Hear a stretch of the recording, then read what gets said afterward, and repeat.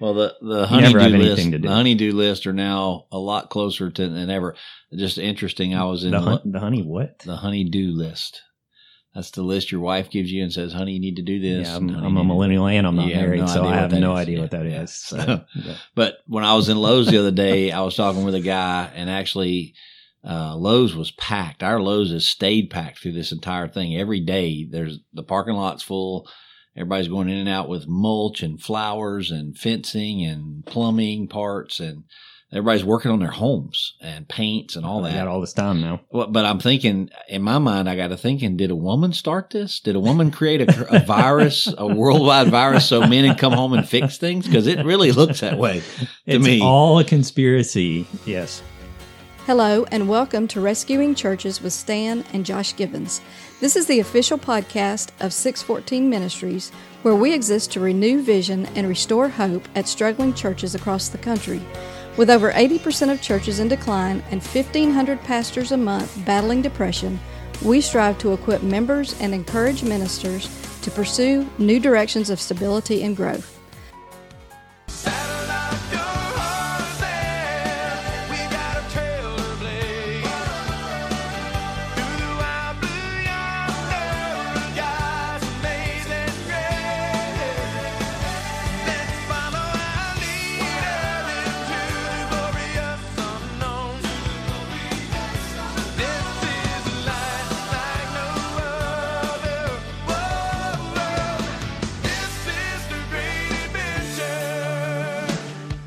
What's up, everybody? How's it going? Welcome to a special weekend episode of Rescuing Churches. And I am your host and friendly neighborhood communications director, Josh Gibbons.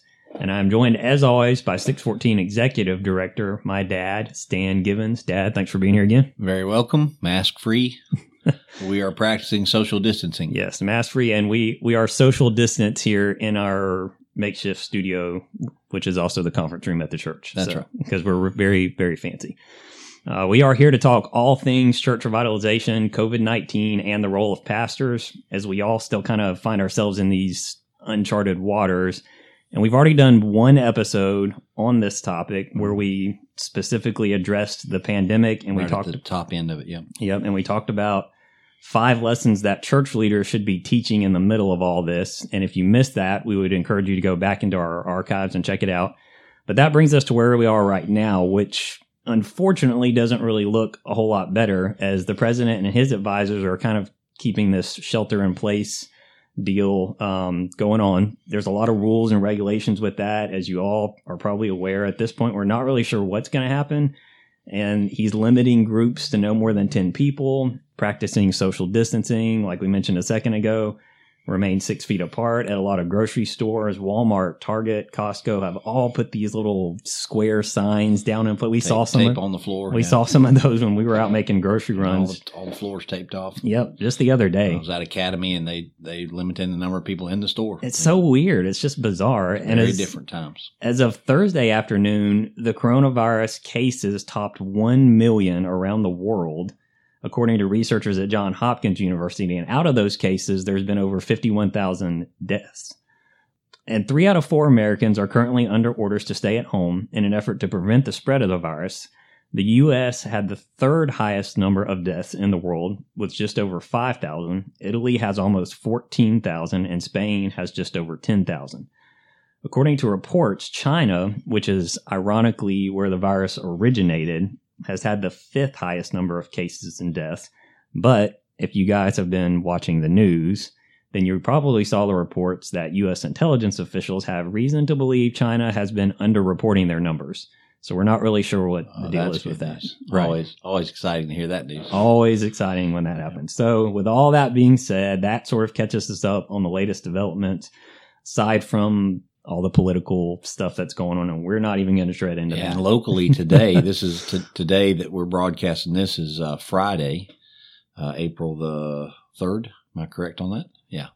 And we are our town here in Mobile has been put under a nighttime curfew. Yep. That's right. There is a curfew in place. Our mayor has put a curfew in place from 10 p.m. to 5 a.m. Yeah.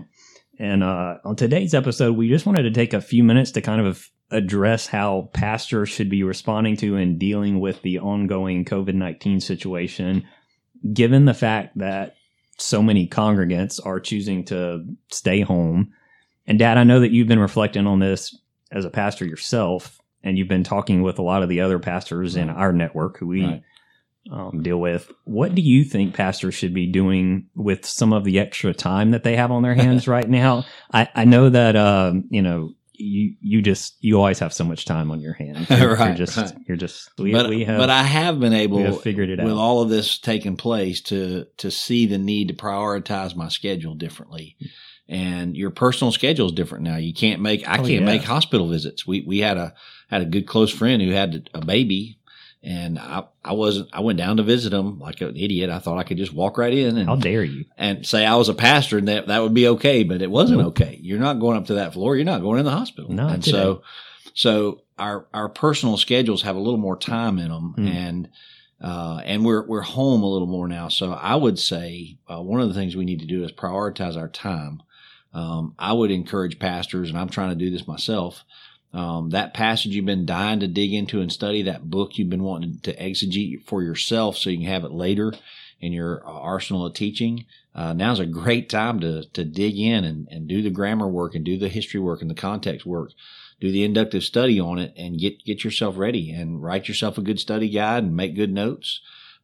Some guys I know have always wanted to write a little book, a book for their church about discipling, a book about something they love. If they're good at praying, they want to write a book about prayer for their church. Maybe just a booklet. Right. Sure. But now's a great time to quarantine yourself into that room and say, I really can't go anywhere. Yep. Stuck at home anyway. So I have a little more time on my hands. So I would encourage them to do that. And just personally, I think pastors should be prioritizing their values, and looking at what your crazy schedule used to be. And now that the government's causing us to pull it back, the virus is causing us to have to pull back. Maybe the Lord wants us to reevaluate ourselves. Yeah, that's good. That's solid. I think that's going to be true for a lot of pastors, not just pastors, or just a lot of people. Everybody, everybody, and a lot of people that work in ministry at a lot of levels. Lay leaders and volunteers, and elders, and all of that. So that's really good advice.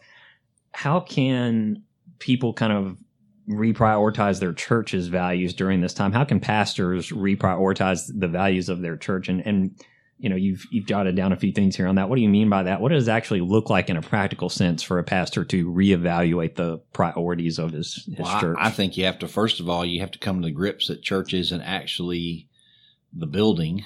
Because most of us aren't in the building anymore. A lot of that has changed. Yeah. A lot of that has changed. I think it was T.D. Jakes recently was quoted as saying, now everybody's a small group. Every church is small. There's no big church anymore. Every church is small now. Because we can only meet in groups at 10. Yep. So, and we're all televangelists because we're all doing it online now. We're trying to figure this Facebook Live thing out, which our church had already done that, which is great. But Zoom meetings and all that, everybody's getting caught up on the technology of broadcasting your meetings into living rooms. Oh yeah. So I think those are issues, but I also think the church has to, as ministry team, you have to sit down and evaluate what were we doing right before this virus that was priority. For example, we've been trying to reach this neighborhood near us, and we've got this park thing. We can't do that right now. Yep. So in my heart and head, and we've got a staff meeting tomorrow, a Zoom staff meeting tomorrow, right, where we're going to talk about some of this. But in my head, I still think that neighborhood's extremely important to the huge, Lord, to Northside, to this ministry, to me personally as a pastor, to shepherd.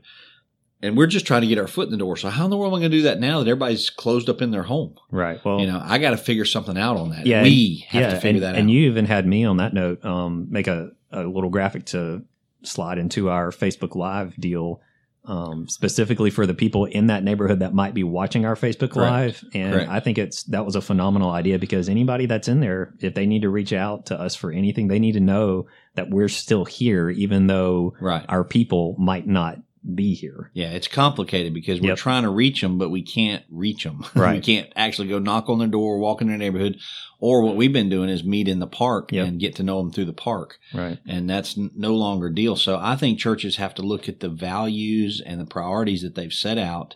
Everybody had, I'm sure, a big Easter thing, hoopla planned. Well, that's all got to change. Oh, yeah. I know a couple of big churches here in town. The bigger churches here in town were planning on doing their Easter service in their parking lots. The codes that were given out today through the mayor of Mobile say you can't do that. We can't do that. Yep. So we had kind of caught up with that as a church, little church. We're saying, hey, well, we can use our parking lot. Mm-hmm. So maybe for Easter, at least we could see each other through the cars. Yep. And then today we learned, no, we're not going to be able to do that possibly. Do it. So that, I mean, that can change, over a week's time, but maybe not, which means we've got to reevaluate. What is the priority of the fellowship, and what is the priority of the large group meeting? Exactly. What are the purposes of those meetings, and what are you trying to do? I think you have to reevaluate all your plans. Yeah, I agree. And your youth group has to do the same thing. Your children's group has to do the same thing. What are we trying to do? And how can we still do the work of the church, which is reach the lost and disciple those who we reach into being disciplers? How can we continue to do that with a different format now? Sure. Oh yeah. With a lot of different tools, like some of the ones you mentioned a minute ago. It's very different. So kind of going along with that, let me ask you, what are some, and this is something that you and I both deal with, you in the pastoral sense, me in the communications and technology sense, what are some of the new and innovative ways that you're recommending churches are able to fellowship during this time, and how can pastors sort of implement those methods? Right. Well, I don't think I think they're, maybe we're using the word new because it's because of the virus. Right. But I think it's the old way. I think we're supposed to call each other on the phone now and talk to each other. I think during the week, during the week, we're supposed to get out what we call a smartphone, which is really a little computer. But I think we're supposed to call each other and talk to each other. Yep. Not just to go, hey, are you going to be there Sunday? But go, hey, tell me how you're doing. Yep. What's going on? How's your family? Mm-hmm. Your aunt was sick last time we talked. What's going on with her? Mm-hmm. Praying for whoever. And I think the church family together has got to figure out new ways to fellowship over phone lines. Obviously Facebook Live can do some of that. Sure. People started calling me through my Facebook Messenger, which I didn't even know was a thing till I started getting calls like that. Oh, yeah. And that's a video call. But I think the video element of that's great. I do. Oh, yeah. It's cool technology that when I'm talking to somebody now in their home that I haven't seen in 3 weeks, sure, I can actually be looking at them if they'll turn their video on. Right. And I can see how they're doing. I can physically see their eyes and their emotions and that kind of thing. So I think we should extend ourselves to that, to do the very, very best way we can. We could reach into those homes. And I think that's one of the things a staff ought to be sitting down and figuring out right now. How are we continuing our fellowship while practicing social distancing? Yeah, I agree. And some of the church families may not be in danger. They may not be caring for an elderly person in their home. They may not have any reason to be extremely quarantined. Right. And since you can have groups of 10, some of the families could say, hey, we're going to have, the Smiths are going to have the Jones over, and we're just going to have dinner together. Hang out and have a little Bible study. Yeah, just a fellowship. Yeah, that'd be great. So some of that can happen. It doesn't break your local codes, or anybody in there is not upset by it. Sure. And just practice all the right things, and with the hand sanitizer, and oh yeah, wash your fans and all that kind of stuff, and abide by the guidelines, elbow bump and all that kind of stuff. Yep. And if somebody's sick, stay home. But I think we've got to keep our churches focused on fellowship. Absolutely, because that's where the church stays healthy. Yeah, definitely agree with that. And some of that technology, again, just helps so much with that. And I think it's interesting that, some churches for years have resisted this concept of small groups. We don't want to have evening small groups and all that kind of stuff. And now it's the only way we can do it. Yeah. And it's like, Jesus intentionally started churches with small groups. Yes, he did. He started a small group himself called the Disciples. Yeah. And small groups, which is offensive to some of the, some seniors, they don't like it. They would never call Sunday school small groups, although it's the same thing. It's the same thing. Yeah. The truth is now it's all we can do. Yep. And it's what we're supposed to do. Even some of the first churches were what we would consider small groups. Yeah. And it actually is probably going to reshape a bunch of churches. I think this virus moment in history is going to reshape churches differently. Absolutely. I think we're going to see some things out of the other side of this. Smaller churches are going to have to deal with the backlash of it and the financial hit that it's causing. It's a huge financial hit for all small churches. Mm-hmm. If they have a mortgage or any kind of big debt, or if they have a staff that they've been paying, that's going to go hard. And it is going hard for numbers that I've talked to. So Right. Definitely. a lot of them having to figure that out. Definitely. How do you think churches can, and again, technology will play into this a little bit, can still continue to evangelize and reach the lost during these difficult times where we are a little bit more limited? I mean, here at Northside on Sundays right now, we're just streaming via Facebook Live. So our services, like you said earlier, have kind of just been you and the elders in the building. Right. And our staff meeting tomorrow, again, we're going to talk about some of this. So I don't have the answers. I'm hoping as a group, we'll get some group answers, but I do think even now that live stream is the thing you're doing, that live stream has to have a way for somebody that's watching it. And we have more people live stream, and our silent partner knows this better than anybody in the room because he helped to do all that. But we have more people on live stream than we have in our building normally. Oh yeah. And we've bumped some numbers way up in that. So in the process, I'm now reaching more people, even though they're not sitting in my building. But the question is, how do I connect with them and minister to them? How do we get them connected? And are those people God wants me to connect and minister to? Or if some of them are in my community, I for sure believe that should be true. Sure. That should be the part I should do.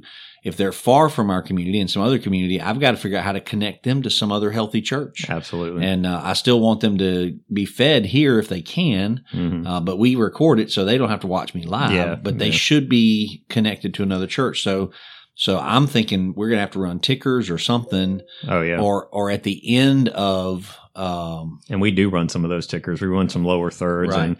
and that it's just like that LeBaron Woods graphic that you mentioned, that I put in there for everyone, in anybody in our surrounding neighborhood. If you're in need of help, that's very personal for them. So that's a great idea. But I think some of our tickers are going to have to say, here's how we want you to connect with us. Please email the pastor.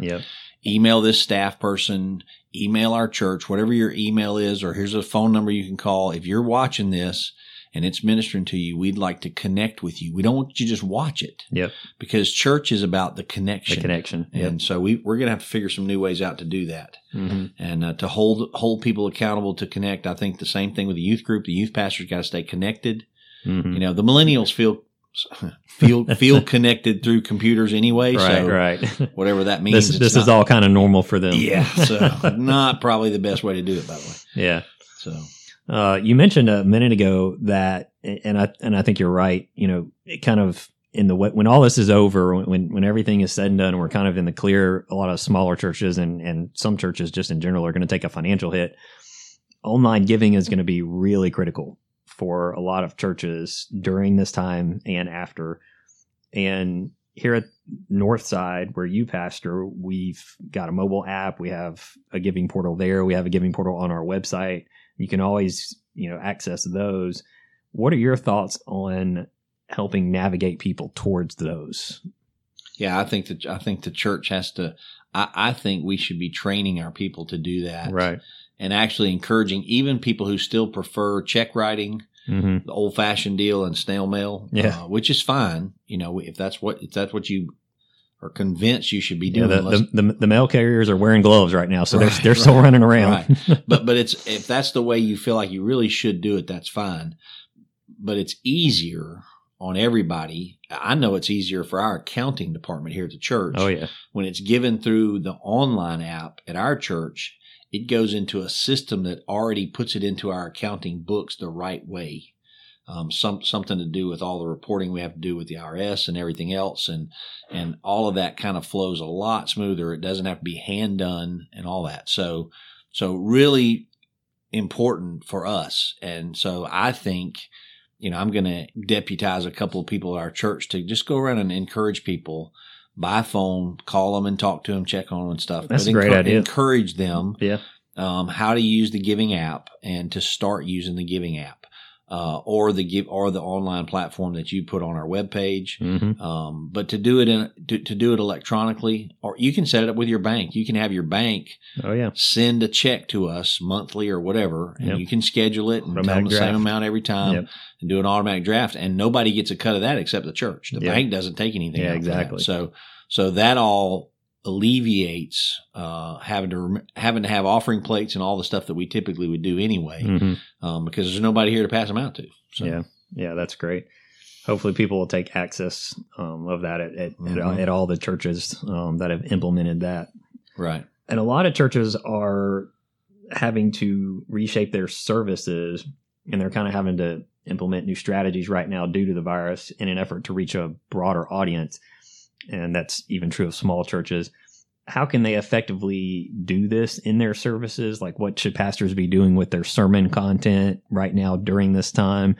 What should they be doing underneath the virus to effectively reach people? Yeah, I think there's a couple of things that are important.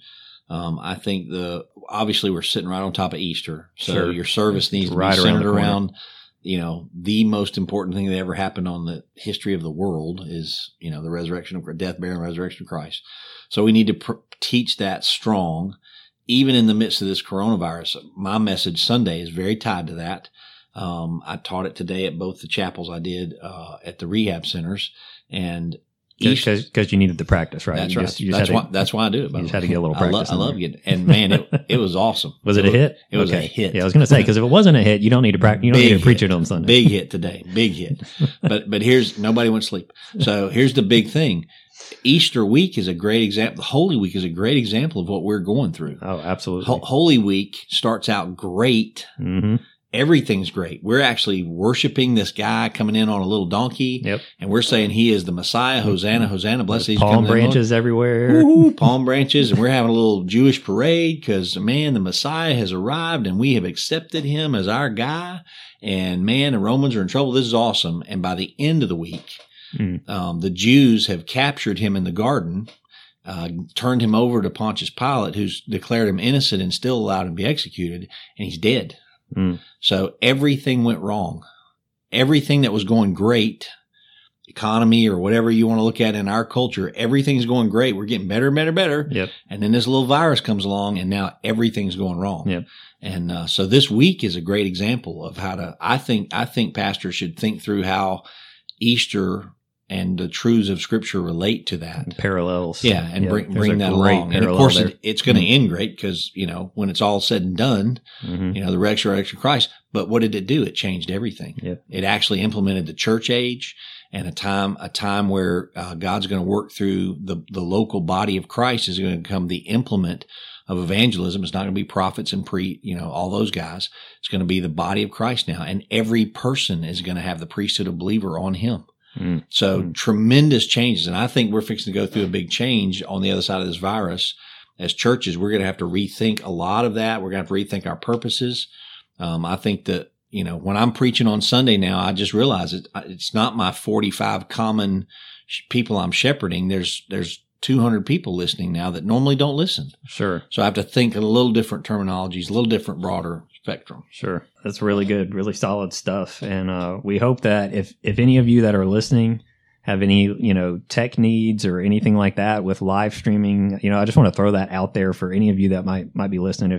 If you've got questions on that kind of stuff, I had a couple of pastors who are in our network shoot me text messages and emails this week, kind of freaking out, just going, Josh, I don't know how to do this. I don't know how to do that. Where's the button for this?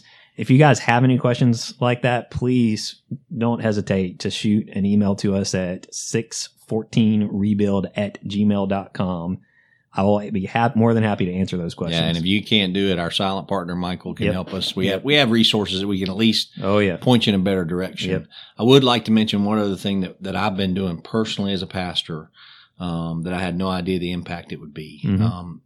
I started doing daily short videos mostly from my back porch, but daily short videos to my church family so they'd see me every day. If they want to watch me on Facebook every day, they can see me give a quick Bible verse and truth and comfort and encouragement. And it's been amazing to me the impact that's had on our church family. Yeah, it really has. And not just on our church family here in Mobile, but even beyond. We've had so many of the Georgia pastors, people out of Mississippi and Birmingham. I mean, just all over leaving comments on those. But I think every pastor should do it for his church. I'm doing it for Northside. I love the fact that I got all this other traffic on it, but it's really for my church family to see me every day telling them, here's the hope, here's the help, here's the truth. Exactly. And hang in there and be a witness. And I personally recommend in the Facebook world, if you're a pastor and you're doing those on your personal profile, let whoever's running your church Facebook page, if you have one, share 2 or 3 of them every now and then intermediate, because it'll open it up to a broader audience. And your church people will love seeing it on your church page as well. So very good. It's really good for that to be Very back good. and forth. All right. Well, thanks everybody for listening to this episode of Rescuing Churches. We really appreciate any thoughts or feedback that you might have about the show. You can reach out to us on Facebook, Instagram, and Twitter at 614 Rebuild, or you can always call us, leave us a voicemail at 601-909-0614. That's 601-909-0614. We do listen to all of our voicemails, and we might even include yours in an upcoming episode. And we want you to know that it's safe to listen to this podcast because nobody coughed during the entire thing. So you're safe to put your earbuds in and listen. That's right.